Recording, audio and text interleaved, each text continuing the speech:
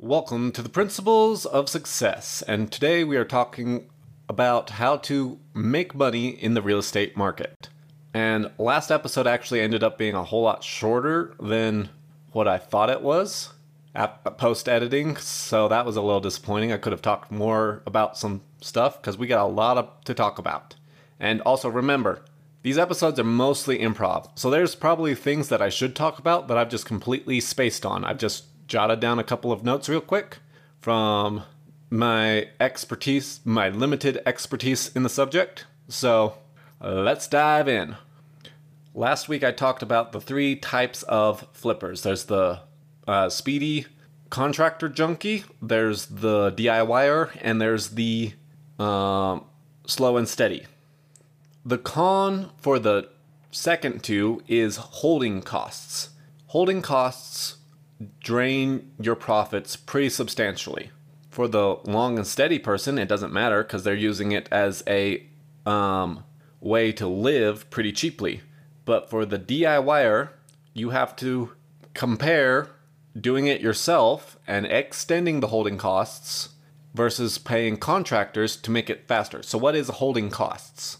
Holding costs are things like mortgage payment, utilities, taxes, insurance, maintenance, HOAs. So those are all holding costs and they add up. But on the flip side, contractors can be pretty expensive. So it depends on your market, on your environment, and what you want to do. Because there's a lot of paperwork involved with contractors. In fact, I had the notes for it somewhere, but there's like 9 key pieces of paperwork that you need to make sure you have when hiring contractors, and that includes scope of work, insurance, proof of insurance, the payment schedule for their work. Bids might be one of them. I don't remember. I have the notes, but I don't have them. So there's several key pieces of paperwork that you need when hiring contractors as a business, as a real estate flipping business. There we go. So that's the first thing, holding costs. You need to look at holding costs and compare them to contractors. Next, you need to look at what it actually takes, or what you need to crunch some numbers. Before you make the offer, the money for the property is made at the offer, not the sell. Because if you make an offer of $400,000 and the market cap, the maximum you could possibly sell that house for is $400,000, well, it doesn't matter what you do to the property, the max you're going to get for it is $400,000. So all profit is made at the offer. So you need to know your numbers before you make the offer. Now, yes, that is easier said than done because things come up. That's why you have to make estimates. And as you go along further into the real estate industry, you will get better at making those estimates. So what are the numbers you need? After repair value. So this is where comps come in. If you've watched any real estate show, they always talk about comps. What are the comparable houses in the market area, and what are they selling for? You want roughly the same year, roughly the same location, roughly the same size. This is where a realtor is your friend, because that's where you can get your numbers. The next number you need is the cost of the repairs.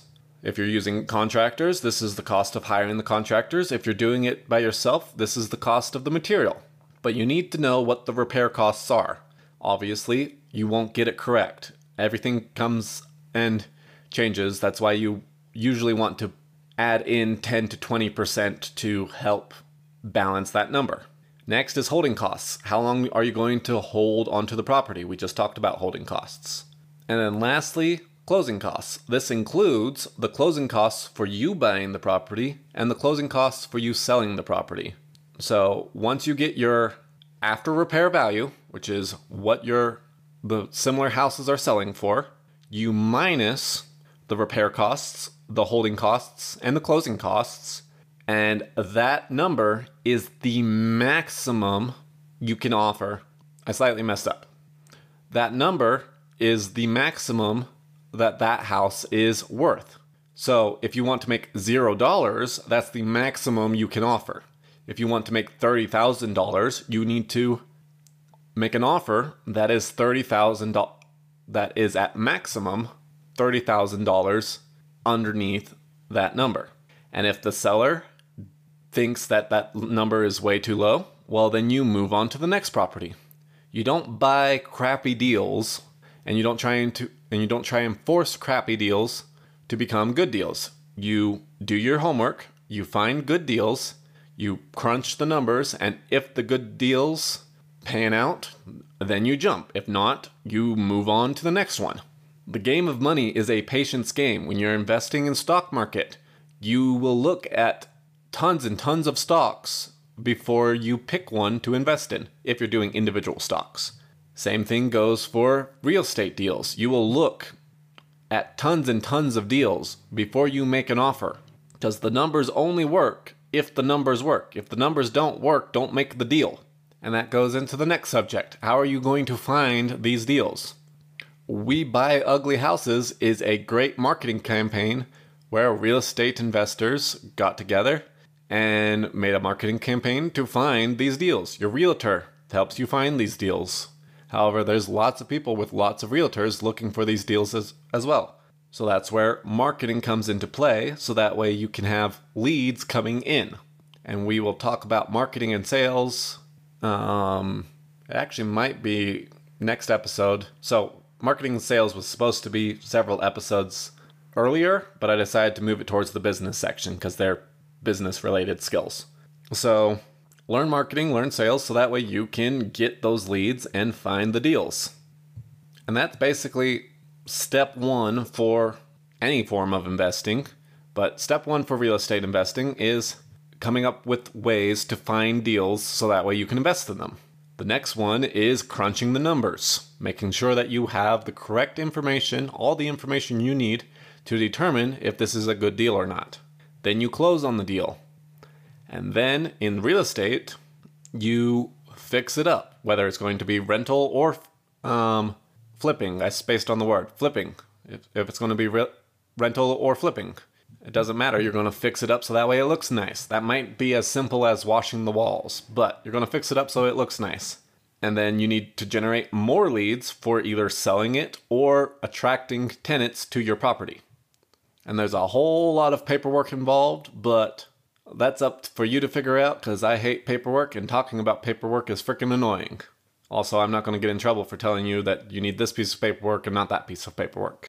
If it's rental that you plan on doing, instead of ARV, you need to figure out the net operating income. This is mostly applied for commercial, but you need to figure out how much you can rent the thing for, how much it's going to cost you to get it rented. So if it's a really distressed property that you're fixing up, how much are you going to profit from the rentals? So in commercial senses, usually how property is appraised is the net operating income. So net operating income is just income minus expenses. How much is the property making in rent? How much is going towards maintaining the property, utilities, and that sort of stuff. Taxes, mortgage, that sort of stuff. Next, let's talk about making sure you're protected. You can either do LLCs, or there's insurances for flipping and for landlords. Make sure that you have financial protection so that way you can't get sued and people come after your own personal money, not just your real estate property. And usually you want to make sure that that property is isolated from all of your other properties. So if someone slips and falls in Los Angeles, they can't steal all of your properties that are in San Francisco. I don't know how close those are, but I was aiming for close cities. New York, New Jersey. There we go. I know those ones are right next to each other. So make sure you have protection on your properties. Again, that's more paperwork. This is why you need to do lots of research, because there's always paperwork. If you're selling the property, you need to make sure that you do the things that are going to get you the best bang for your buck.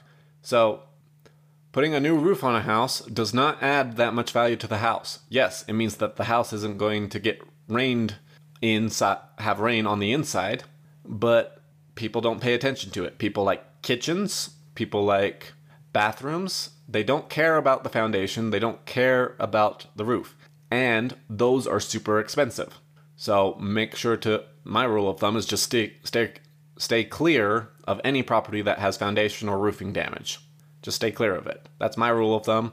You don't necessarily have to follow it, but do the repairs that people actually care about.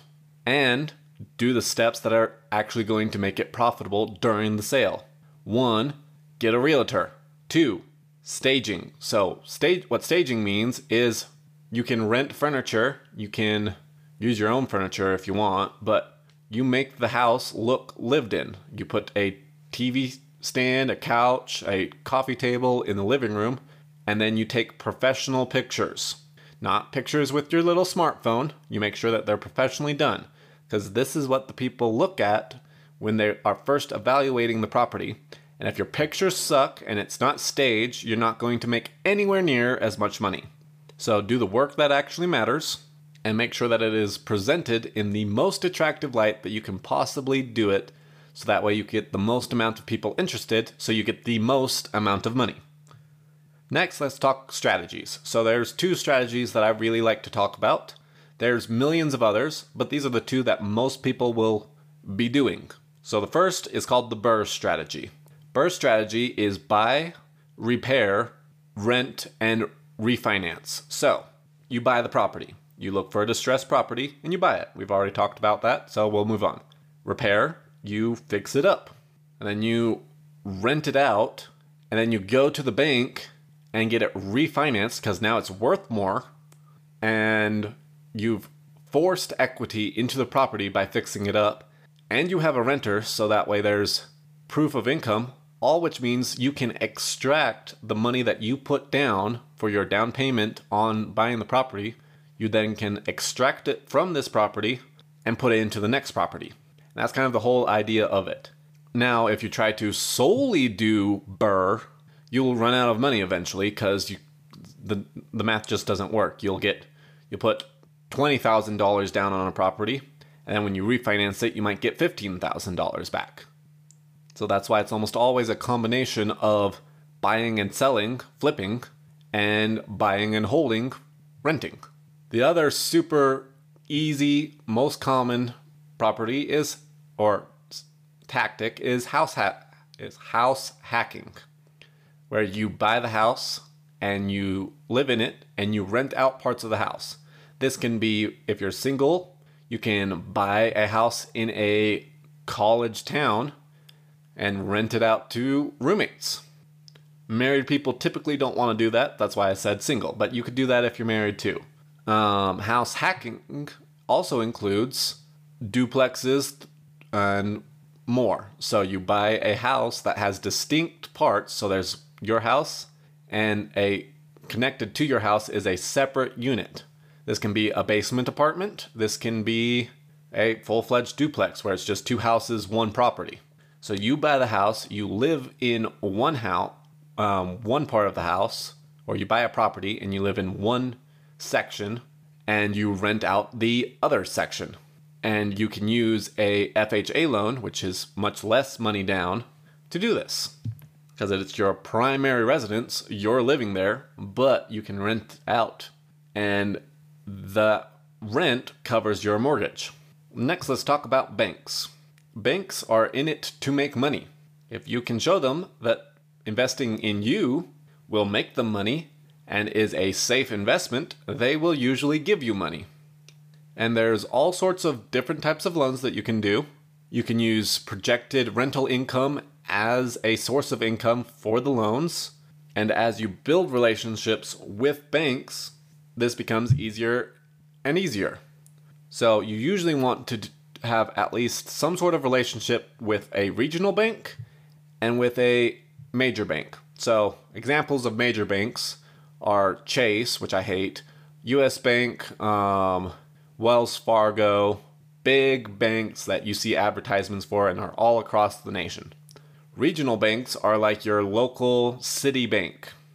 In Oklahoma, there's a bank that I love called Arvest Bank. It is a state bank, so it's throughout the whole state, but it's still really small. And the reason why you want to make relationships with both types of banks is because the big banks can do deals that the little banks can't. The little banks will do deals that the big banks won't. So if you're friends with the banker at the little bank, there's a better chance that you'll get approval for deals where the big banks, with all their bureaucracy, will just be like, ha, no. However, some deals the little banks just can't do because they're little. So the big banks can do those, and when you get all of your numbers right, they'll do it for you. So make sure you have relationships with big banks and little banks, and understand what type of loans that you can do for different real estate setups. Another subject you should research, I'm not a pro on this subject, so I'm not going to talk about it. You should research all of the tax deductions and credits that you can get in real estate investing. Because the rule is, if you pay anything in taxes in real estate, then you probably missed out on some sort of deduction. That's not saying that you necessarily should pay no taxes in real estate, because you have to have proof of income for bank loans, and you in Deduct Everything, which is a book review that I did, you can be tax obsessed, and to save $10,000 in not paying taxes, you might miss out on $100,000 because you're so busy trying to not pay the $10,000 in taxes. But the rule of thumb is that you can get out of 100% of taxes in real estate. So make sure you study that subject. And then I probably should talk about how the actual rehabbing process works, but that's such a in-depth topic that I'm not really sure how to talk about it. So when you buy a property, you get it inspected by an inspector, so that way you know that you're not screwing up, and then you gut the thing, not necessarily total gut, but you gut the parts that you're going to replace, you rip it all out, and then either you repair it or you hire a contractor to repair it. And you want to build systems especially if you're doing more than one flip a year. You want to build systems so that way you can predict how much repairs are going to cost. Most professional flippers that I've either known or have some sort of association or have watched YouTube videos on, they use Home Depot or Lowe's because it is everywhere. They're everywhere, and their products are predictable. So that way you can build systems around those, so that way you know how much everything is going to cost. Beyond that, I don't really know what to talk about, because I could talk about the intricacies of electricity and plumbing and paint colors and the pros and cons of ripping out cabinets or just refinishing them and painting them or staining them. But typically, the main things that sell a house are the kitchen and the master bathroom. So that's where you should focus on making sure those things look really nice. Also, don't overflip. If it's a lower middle class house, do not put a ton of nice finishes on the house, because you have to keep in mind that after repair value. You don't get to up the after repair value by very much just because you put in luxurious countertops. If it's a lower middle class house, put in lower middle class finishes. And be aware of holding costs. Holding costs and overflipping a property are two of the biggest dangers that first-time flippers encounter. Oh, also, and thinking that you can just punch a hole, get rid of a wall to make it a more open feel without making sure it's not a load-bearing wall. And hopefully, my random improv ramblings covered a good amount of information, and you can use this as kind of a stepping off point for investing in real estate between this episode and last episode. So with that, I will see you all next week.